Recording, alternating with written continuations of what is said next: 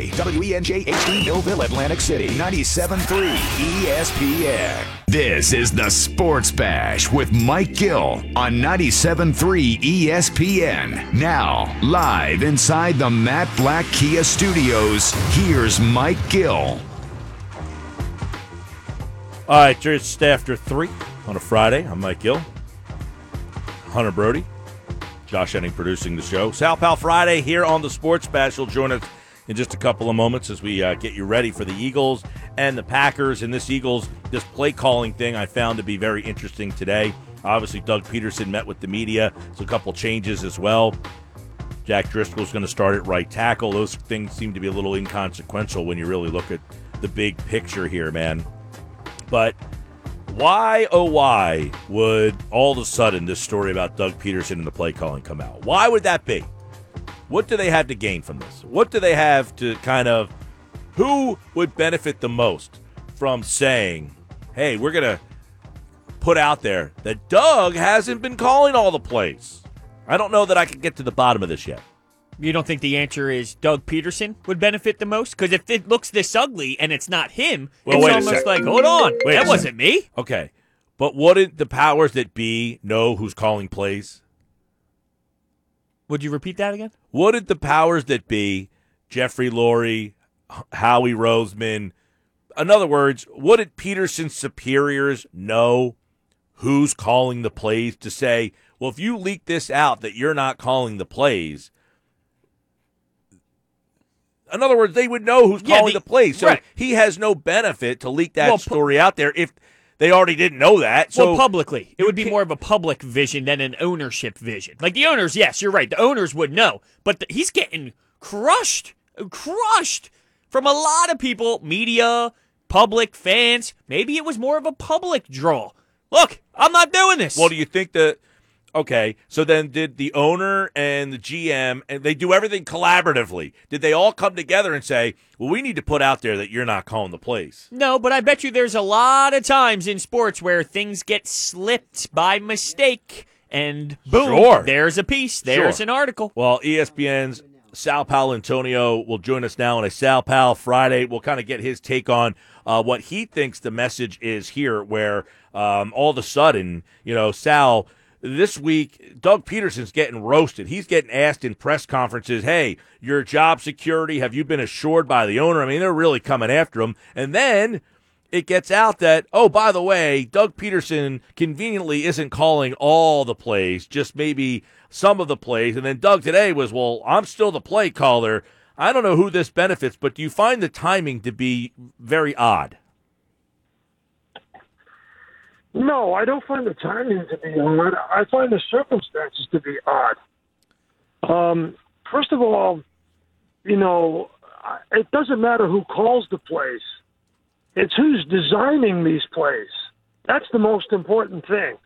And from what I have seen and what I know, Press Taylor as the quarterback's coach and passing coordinator has been basically collaborating with the design of these plays all along.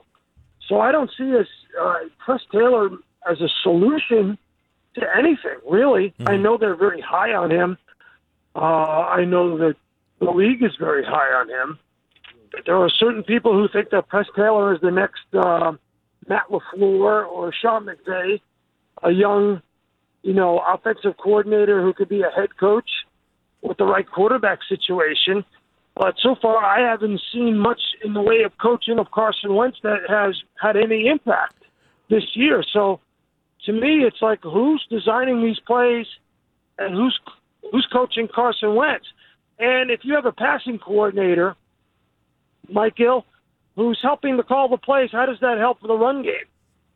The Eagles had 83% pass plays last week against Seattle. Yeah. 83% last week against Seattle.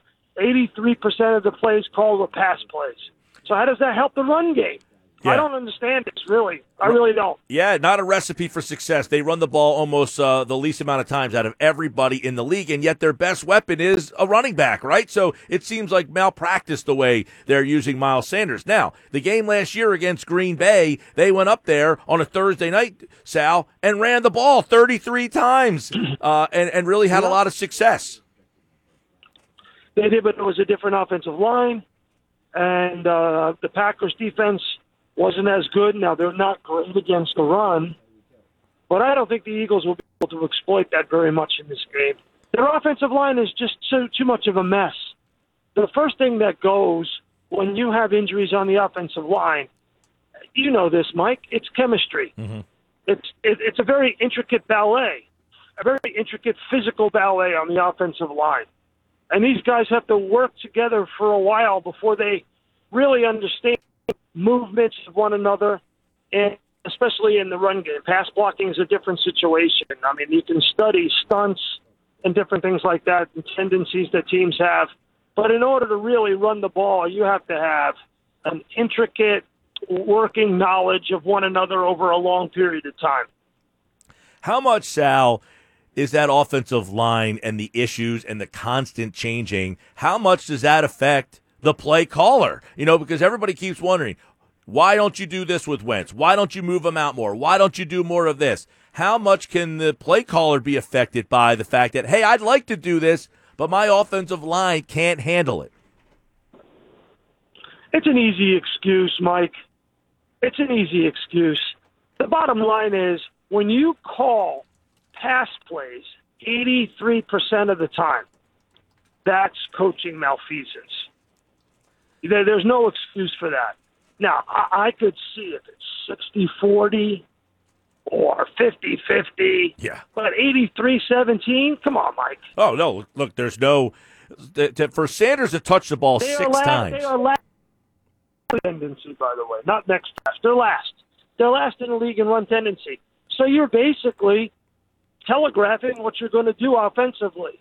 And when you do that, I mean, these are smart players, smart coaches on defense around the National Football League. They can see it coming. They can smell it a mile away. They sure can, and the offense appears that they are not finding their way out of this thing, no matter who's calling the plays, no matter who's designing the plays. And you mentioned it last week that you don't see Peterson surviving a 3 or 4 win type of season. There have been some that suggested that he doesn't care whether he survives this or not, that he has the look of a guy, Sal, that knows, I got another opportunity waiting for me, and I don't need to be here in Philly and put up with this stuff. I won a Super Bowl here. I don't need this anymore. Mike, I'm not going to play that kind of pop psychology with anybody, especially you. You're too smart for that. But here's the bottom line. Let's examine this. Howie Roseman, the general manager of this team, is represented by an agent out in California by the name of Bob Lamont. I know him very well. He's super successful. Doug Peterson is represented by Bob Lamont. Press Taylor is represented by Bob Lamont. Everybody knows that Press Taylor is being groomed to be a young head coach in this league. So the question is Press Taylor going to be a head coach in Philadelphia, or is he going to be a head coach somewhere else? No, that's right there is interesting because, then it would be like, hey, we need to see this guy calling plays. That's where that whole dynamic kind of comes in. But, this theme last week. This is the same thing that Andy Reid did with Peterson and Matt Nagy. Right. And he's doing with Eric Bieniemy.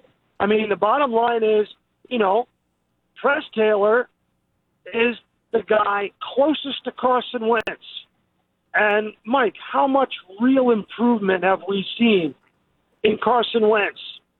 Very, very little, if at all. Yeah. In fact, you could say that he's been regressing. I was going to say, the word improvement doesn't seem to be valid in this conversation. Right.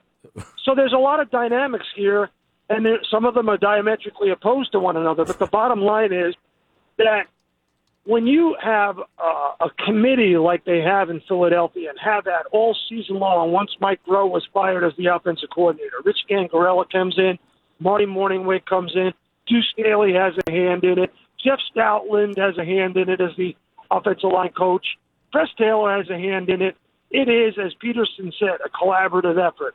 And some people would argue that that's the problem. Yeah.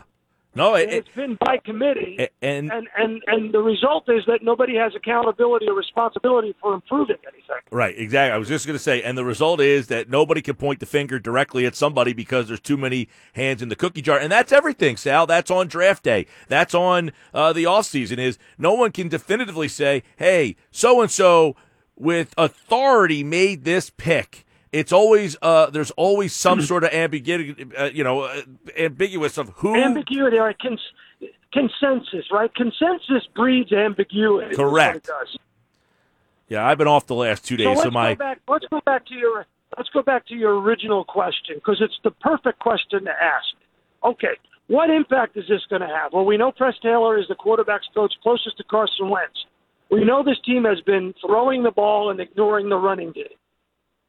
So we also know that the play designs have been the problem as much as the play calling. So against the Packers, what should we see in order to see an offense that runs better, overall more productive and efficient? One, that 83-17 percentage, 83% call pass plays, 17% call run plays, should be drastically changed. One. Two, the play design should be changed so that Carson Wentz is moving out of the pocket, is on the move, and is not a static player in the pocket, and so that the defensive line can tee off on the Eagles' injured offensive line. And three, most important, Carson Wentz should see open receivers and throw the ball to them accurately. We should see improvements in all three of those areas. I would take 2 out of 3. In fact, I would take 1 out of 3 at this point. There's a lot of problems, and you just kind of hit on a lot of them. The inaccuracies, the indecisiveness, the play design, the play calls, the inability to get open, the offensive line's a problem. You know what, Sal? It sounds like we're just talking about a real bad football team. And you have that from time to time. You just wonder, does the ownership and the front office feel like this is just a one-year thing, or are they seeing a trend here? Well, see, the thing is, last week we heard Jalen Hurts took more snaps with the first team with Carson Wentz off the field, and that was going to manifest itself against Seattle. Did not happen. This week, we are hearing that Press Taylor is going to help out with play calling and a collaborative effort with Doug Peterson. So I'm interested to see, I think every fan of the team is interested to see, how is that going to manifest itself in improvement? Play design, more run plays called, better quarterback play? What are we going to see? What is going to be the result of this very subtle change with Press Taylor? Or is it just to groom Press Taylor as a future head coaching candidate, either here or somewhere else? Yeah.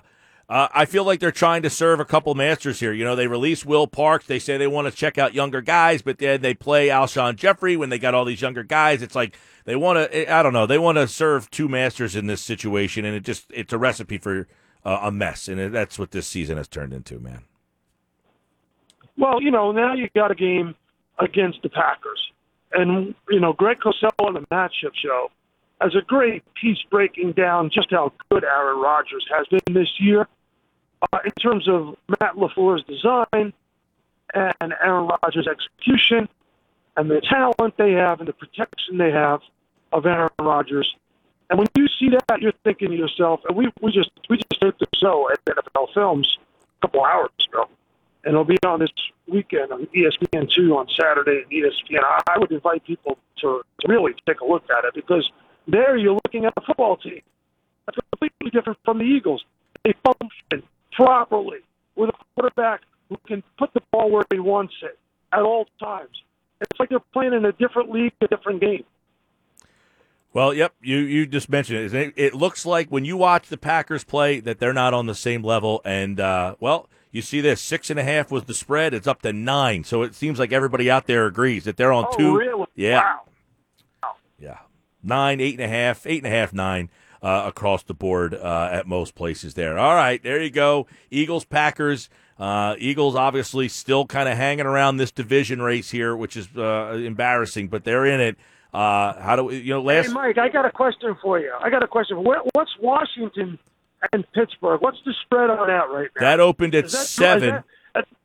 Yeah. Plus 7. It's kind of off the board everywhere now. Why? What's going on? What am I don't hear anything. What's happening? I don't know. It just it opened at 7. It's on the books at BetMGM at 7, and everywhere else it's not available. I heard it was kind of a little reverse line movement. Somebody knows something, but I'll tell you this. I like Washington a lot. Not a little, a lot in that game. A lot. Well, Baltimore, really and then you got Baltimore playing on a Wednesday, and then a Tuesday, and then on a Sunday. I mean, this team here, yes. Whew, that's. And by the way, they're a 7.5-point favorite against Dallas. Yeah. Well, I mean, the Washington game is really interesting because Dallas is not going to win the division. Washington, if they beat Pittsburgh on Monday, they will win the division.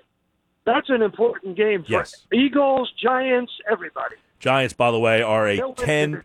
Giants are plus 11 against Seattle. So all three teams, all three teams are big underdogs. So obviously, if the Eagles lose, they're still all going to be in this thing. Yeah, but not if Washington wins. If Washington wins, right? Washington game. Yeah, no. Washington beats Pittsburgh. I don't know if they'll beat them, but Pittsburgh doesn't have Bud Dupree. Marquise Pouncey is a major question mark. And when you have Marquise Pouncey calling the protections against that Washington front seven. Oh, yeah. All right. So last year on a Thursday night, they went up there and played their best game, most complete game. Did we get a repeat, or is this an ugly one? Mike, I hope it's a repeat. I really do. I know, I really do. I hope we see something out of Press Taylor. And I hope they have some kind of change in what they do and how they do it offensively. I think we all do, but I don't see it happening. I think the Eagles will lose this game 27-17. 27-17. That's Sal Pal. Antonio. Call the Griner team at Burger Realty for all your Ocean City, Upper Township real estate needs.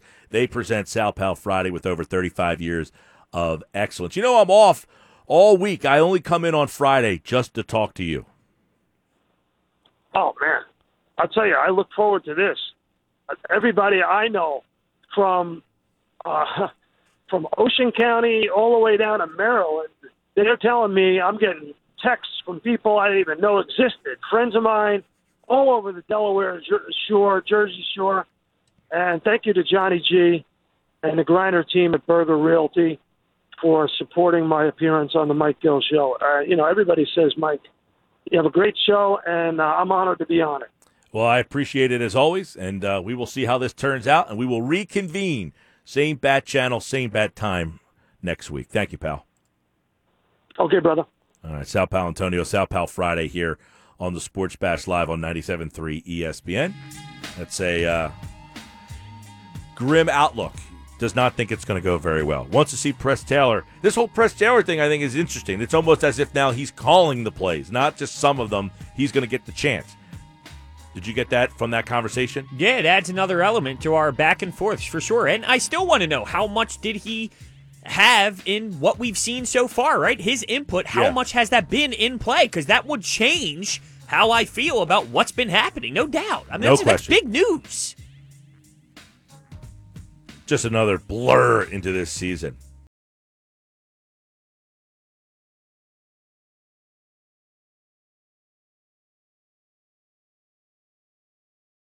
Weekdays from 2 to 6, South Jersey's #1 sports talk radio show on 97.3 ESPN FM. All right. Thanks to Sal Pal. Sal Pal Antonio, of course, every Friday here on the Sports Bash, 97.3 ESPN. Chad Millman from the Action Network. We're going to look at some of the matchups for Sunday and Monday and Tuesday. Any Wednesday games this week? They'll probably pop up at some point. I would like if they just keep populating the calendar, like give us that in the futures. Wednesday. Did you like that, Tuesday. though? 3:40 kind of threw me off a bit. Well, you guys were working. I wasn't. That's true. So I liked it. Coffee and football. Sure. And then I had the West Virginia-Gonzaga game right afterwards. What a Wednesday lineup for you. It was great. All right, let's get into it. Chad Millman, the Action Network, actionnetwork.com. I'm looking at some interesting lines here, including that Eagle-Packer one, which has moved all over the place. But we'll start off. First off, let's bring in Chad Millman. How are you, pal? I'm good, fellas. How are you? That Gonzaga game the other night, I love this college team. I know we're not talking about college, but I love Gonzaga. It's hard not to have a soft spot in your heart for that program. And, like, they finally get to the top. They are, like, treated as a legit major program with incredible talent. They get Jalen Suggs, their highest recruit ever. And when he went down the other night, I felt legitimately sad until I heard the news the next day that he was okay and, like, he was going to be fine if he came back into the game or whatever. But, man, that just... Yeah, it looked ugly at first. At first, Yeah. It looked pretty bad, and then he came back. It didn't even look. He didn't look all that healthy when he came back in, but I guess he was all right. So, but yeah, it was that Gonzaga team to me is by far and away the best team in the country. And then Baylor, and then the number 3 team. They're all going to fight all year. Those 2 teams will play tonight, so that should be fun. But let's look at the big boys on Sunday here. All right, so let's throw this one your way. Giants +10. At the Seahawks. It's up to 11. It started at 10. And you got the Giants coming off that game last week where they struggled to beat a bad Bengals team. And double digits in the NFL is kind of tough. But I feel like I like Seattle here. Yeah, I mean, for me, it's a pass. Like, Seattle's defense is actually getting much, much better. Since they got Carlos Dunlap, they're getting significant pressure. Jamal Adams has been really good at blitzing the quarterback. So their defense overall is starting to improve a little bit. But I get very nervous betting on veteran QBs who are getting a full week of practice, playing against mediocre defenses in which the entire public is on the favorite. It just sets a bad precedent. And Colt McCoy has just been around long enough that he knows how to manufacture enough points and enough drives to keep it close enough, to keep it in the backdoor cover range. And I'm averse to betting on the Giants anyways. Like, with Danny Jones at quarterback, I just don't think he's very good. And so it puts you in a bad spot. Give me now needing to root for the Giants in a backdoor scenario. I don't like it. But I don't trust I don't like the 11. It's too much. Yeah, I kind of zone in, I feel like, in the NFL on these double-digit games because you don't see it that often. The Dolphins opened at 10.5 against that Bengals team who, has terrible quarterback play. Now, the line is up to 12 in certain spots. It's 11.5 in most places. But can I really – I feel like I ask you every week, can I trust the Dolphins? They put them in such odd spots. They're a favorite on the road. Now it's a double-digit favorite. We couldn't trust them, and I think we all agreed that week against Denver that was a spot we couldn't trust them. How about this spot? I was more trustful at 10.5. Not so much at 11.5 as it inches higher. You said you're seeing a little bit of 12. I haven't seen that, but let me. You should go to the actionnetwork.com. I'm just flipping tabs here to the compare odds. It's 12 at actionnetwork.com. It's 12 at BetMGM, 11.5 everywhere else. Got it. So I don't like a double-digit favorite here either. Like, it's too much, and especially when I feel like, honestly, I just see games on the board I like a lot better. And you say you tend to look first at the double-digit games. I tend to look at home dogs first. And, like, how do I feel about home dogs, especially short home dogs? And there are a few of those on the board that I like, and there's one that I actually don't like. Well, how about this? What about the Cardinals at home? It opened up as them as a favorite against the Rams, but now they are a short dog, 2.5 and 3 in other places. What are your thoughts? I really like the Cardinals here. I'm glad you asked. You took the transition like a pro. The Cardinals are the most interesting game on the board this week, and it's actually, in sort of the gambling Twitter sphere, been the game that people are having the most questions about and there's the most debate about. And I do feel like while certainly the Rams had their troubles against San Francisco, there are things that the Cardinals are, let me finish my first thought, the Cardinals are coming off a couple of bad weeks, especially a bad loss against the Patriots, in which Cam Newton, he didn't even throw for the length of the football field. But they got that's a sort of check-the-box score game, right? Because the Cardinals could have won if their field goal kicker made a field goal at the end of the game. They gave up some really bad special teams plays, but they essentially dominated that game. And they did it by pressuring the quarterback. And Jared Goff is horrible against pressure. He's one of the worst quarterbacks in the league against pressure. So you're giving me a team that is undervalued in the Cardinals because of the way they've played, and a team where people probably still think there's an issue with Kyler Murray's shoulder, which I think he's okay. And you're getting a defense that can pressure a quarterback who's not very good with pressure. And that team has not been the same since they lost their left tackle, Andrew Wentworth. So all those reasons, I like the Cardinals. You got a lot of short dogs all over the place this week. You got Houston. You got Atlanta. I don't like any of those teams, but do you like them in these spots? Atlanta played very well last week, by the way, and you got the Saints who are tough to read with Hill. You don't never know what they're going to do game plan wise from week to week with him, and the Colts. They right when you want to buy into them, they disappoint you. Yeah, I would buy in. I think now is a good time. This is a very buy low, sell high situation. You've got the Colts coming off a beating from the Titans at home. You've got the Texans who just beat up on the Lions the last time people saw them in a game that they looked even better than you would expect the team to look against the Lions. Like J.J. Watt had a great game. The defense had a great game. But a couple things to consider here. Number one, Frank Reich is just a better coach than Romeo Crennel. Their defense, despite what it looked like against the Titans, is just much better than the Lions. They're not going to make the Texans look as good as they did. And Will Fuller being suspended has an impact on the Texans offense. There have been times this year where Deshaun Watson has talked about the chemistry he has with Will Fuller. There was a time this year where there was talk of trading Will Fuller and Deshaun Watson being adamantly opposed to it and publicly being opposed to it. There was a chemistry there. He helped stretch the defense in ways that no one else on the Texans has been able to because of his relationship with Deshaun Watson. There's a trust, and I think that has an impact. So the Colts are going to be the short road favorite that I actually like. How do you feel about this Titans-Browns game? It opened up with -6 for Tennessee. It's pretty much around 5.5 everywhere except for BetMGM, which is 6.5. I think it's yucky. It does scream that way. Yeah, I don't want anything to do with it. Like, the Baker Mayfield is the biggest mystery in football to me because he is the face of that team and they win in spite of him. And it's going to be really interesting to see how far this team can go because it is not a team that wins on his shoulders. You see it every week and even last week, like just missing really easy throws.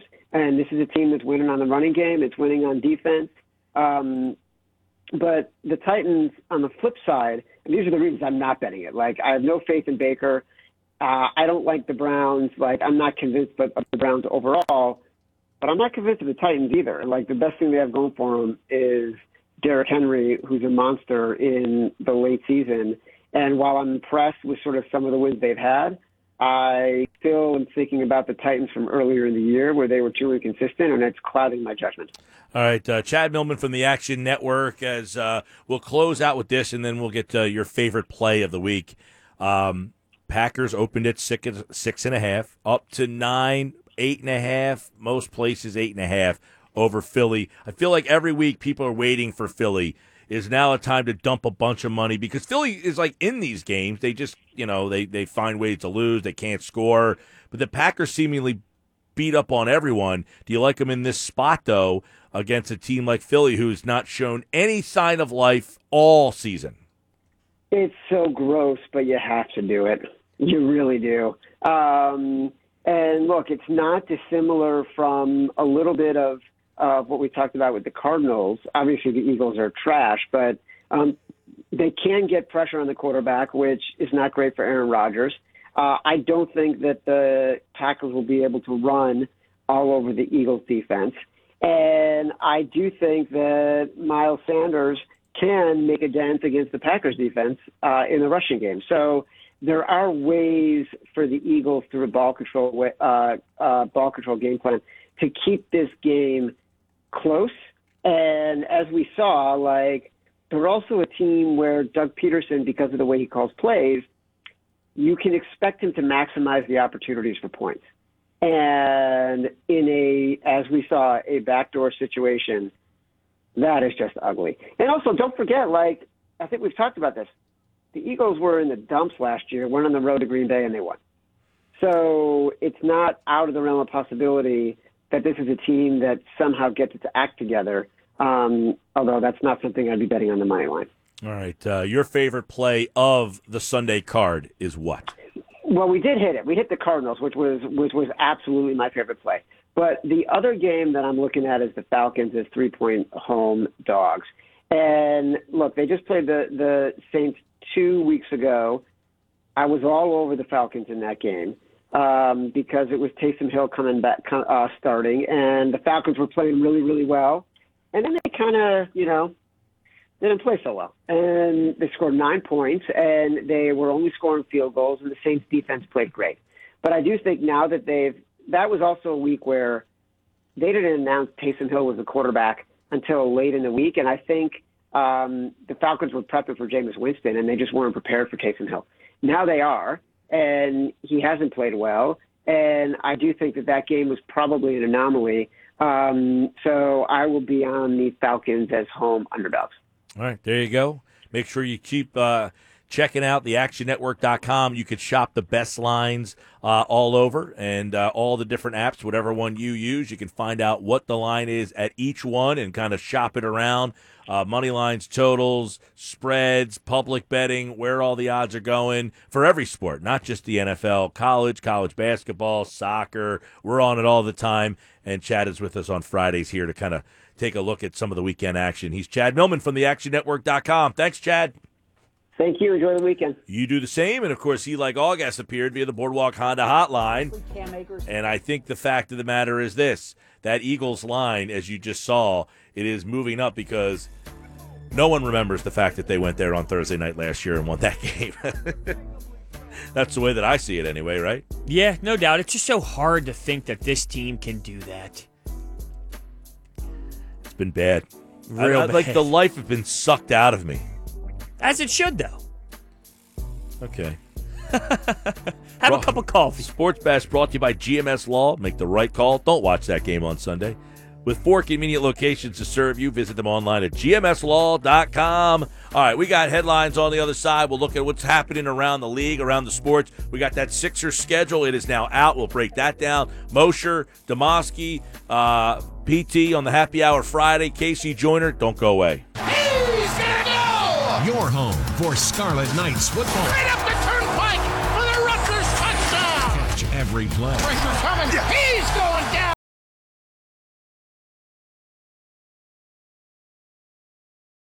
Back to the Sports Bash on 97.3 ESPN. All right, Sports Bash Live, 97.3 ESPN. The Sixers schedule is out. We got the Nuggets for you. It's a very odd schedule because it's like a first half. They don't have a second half schedule. The way they did it's a little weird, so we'll break it down for you, give you some thoughts there. Got some headlines, though. Yes, we do. And also, there's a lot of action this weekend, all right? College basketball, college football. You have the NFL. Soccer. Absolutely, soccer. You're such a soccersman now. I don't watch them. You're right. You set it and forget it. But it doesn't matter. As long as you're making the money, that's what matters. And you can make money through DraftKings Sportsbook. You get a deposit bonus up to $1,000 when signing up using promo code 973. So download the top-rated DraftKings Sportsbook app right now. Use that code 973 for the chance to earn a deposit bonus up to $1,000. Must be 21 or older, New Jersey. Only gambling problem. Call 1-800-GAMBLER. So you got something you want to hit on first, or do you want me to kind of go through the nuggets of this schedule? Well, let's start with the Sixers schedule because what I have for you that I want to touch on is also NBA related. But okay. We'll go Sixers first. All right, so the Sixers announced the schedule for the first half of the season. So they open the season on December 23rd against Washington. Then they play 9 times on national TV in the first half of the season. They will face Brooklyn, by the way, January 7th on TNT, 5 times on NBA TV. The first half of the schedule is comprised of 37 games. They got 19 at home, 18 on the road. The schedule for the second half will feature the final 35 games that will be released during the latter part of the first half of the schedule. They want to minimize travel for teams that play twice in one market. The NBA has scheduled series of games where both games will be played consecutively, and the Sixers will play 5 of these first half series, 3 at home, 2 on the road. They open the road schedule at Madison Square Garden on Saturday the 26th against the Knicks. The team then has a road back-to-back at Cleveland the following night, and included in the first half schedule is a 4-game West Coast road trip. They'll make stops in Sacramento, Portland, Phoenix, and Utah. They have a matchup with Portland.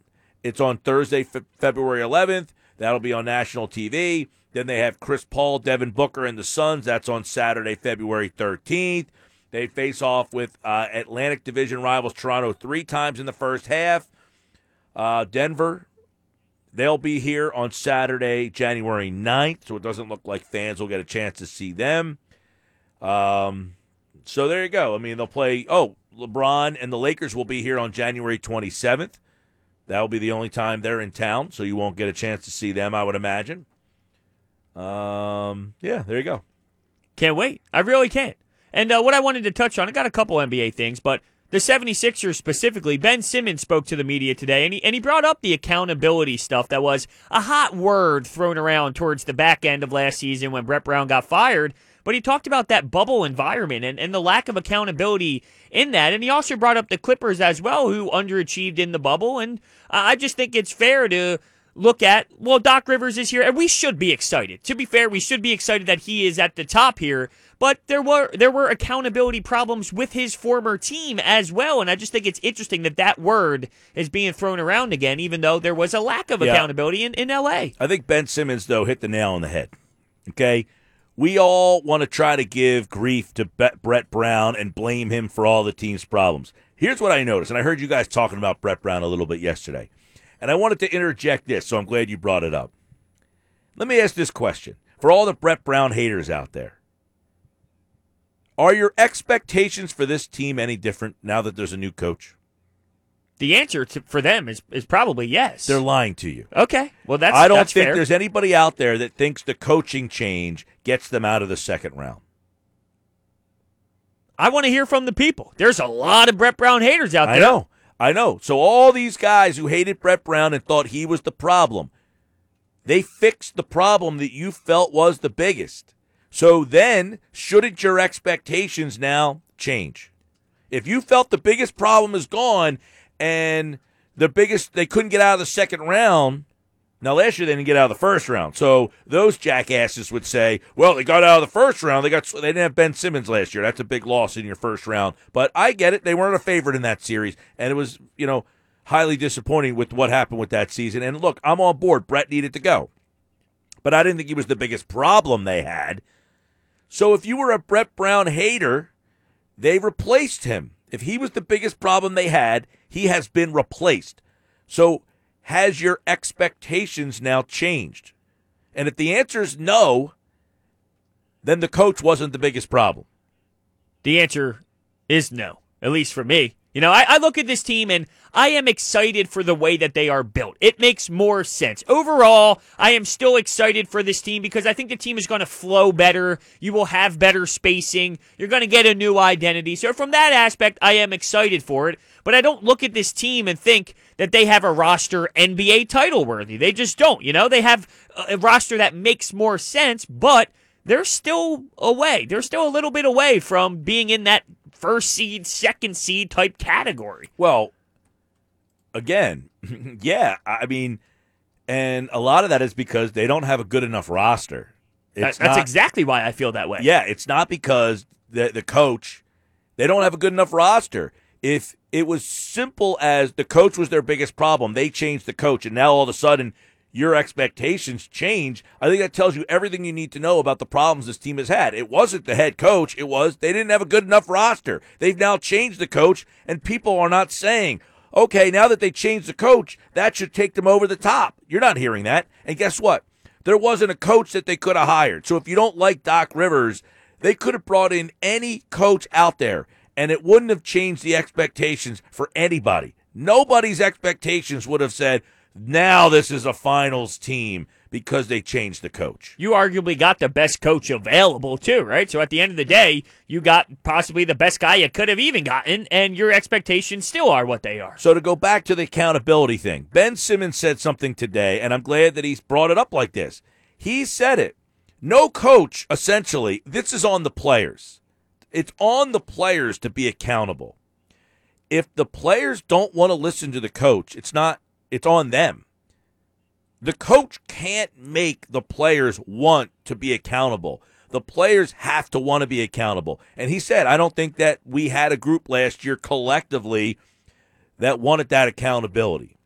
Now, you would say, well, it's a lot of the same guys. Well, some of them are gone, Josh Richardson, Al Horford, and maybe the coach can change the culture in the room, but a lot of that comes with more experience, more just, you're a young guy, you don't want to be accountable, now you're a year older, just like everybody in life. When you were 24, you didn't mind going out drinking until 3 o'clock in the morning. When you were 28, 3 o'clock was a bit excessive. You decided, although a lot of people at 28 are still making that bad decision, but you know what I'm saying. As you get a year older, your priorities change a little bit more and a little bit more and a little bit more. So, as Ben Simmons said, it's not the coach's fault that we as young guys, maybe, not blaming himself, just in general as a group, didn't want to be accountable. That's not on the coach. That's on the players. The players have to want to take that accountability on. And adding someone like Danny Green, who has won multiple championships, adding Dwight Howard, who I was a little skeptical at the time. The Dwight Howard thing to me is the most bonkers.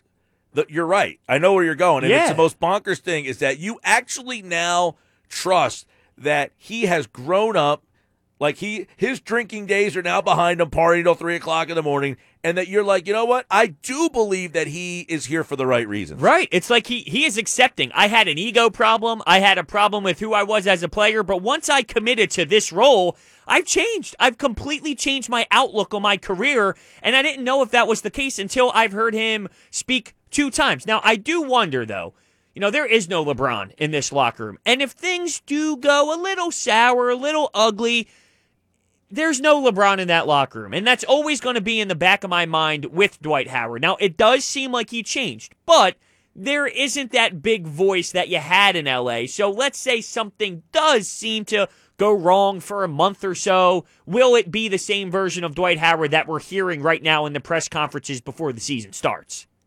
Yeah, I mean, it seems that Howard is being looked at as a leader, and it's like, he went to L.A., played with LeBron, and won a championship out there and kind of figured it out. Like, you know what? It's pretty cool to win a championship, and I had a role on that team. And I didn't need to play 30 minutes a game to have a lot of fun. It's pretty wild, though, because he used to dominate the league. Imagine thinking about Embiid one day giving you 7 points and 7 rebounds after seeing him play at this level. That's essentially what Dwight Howard is. The guy's an 8-time All-Star, a 3-time Defensive Player of the Year. He's number 2, I believe, in NBA history in rebounds per game average behind Dennis Rodman. And he was the number 1 overall pick in the draft. He's been to an NBA Finals as the number 1 overall pick, leading that team to that spot. And now here he is. Now, keep in mind, he was drafted out of high school. So he has played as a young kid, being immature, making mistakes, been the knucklehead, vagabonded around the country. He was on Houston and Charlotte and Atlanta and traveling all over the place. And then finally was like, dude, enough of this. Finds a spot, gets a role, wins a championship. Pretty cool story. Yeah, that's where I think he'll have value with Joel Embiid. Hey, I was once you. This is where I failed. This is what you can do to finish off the job. Just think about that, though. You're counting on Dwight Howard to get to 2020, Gil. It is 2020. It's a good point.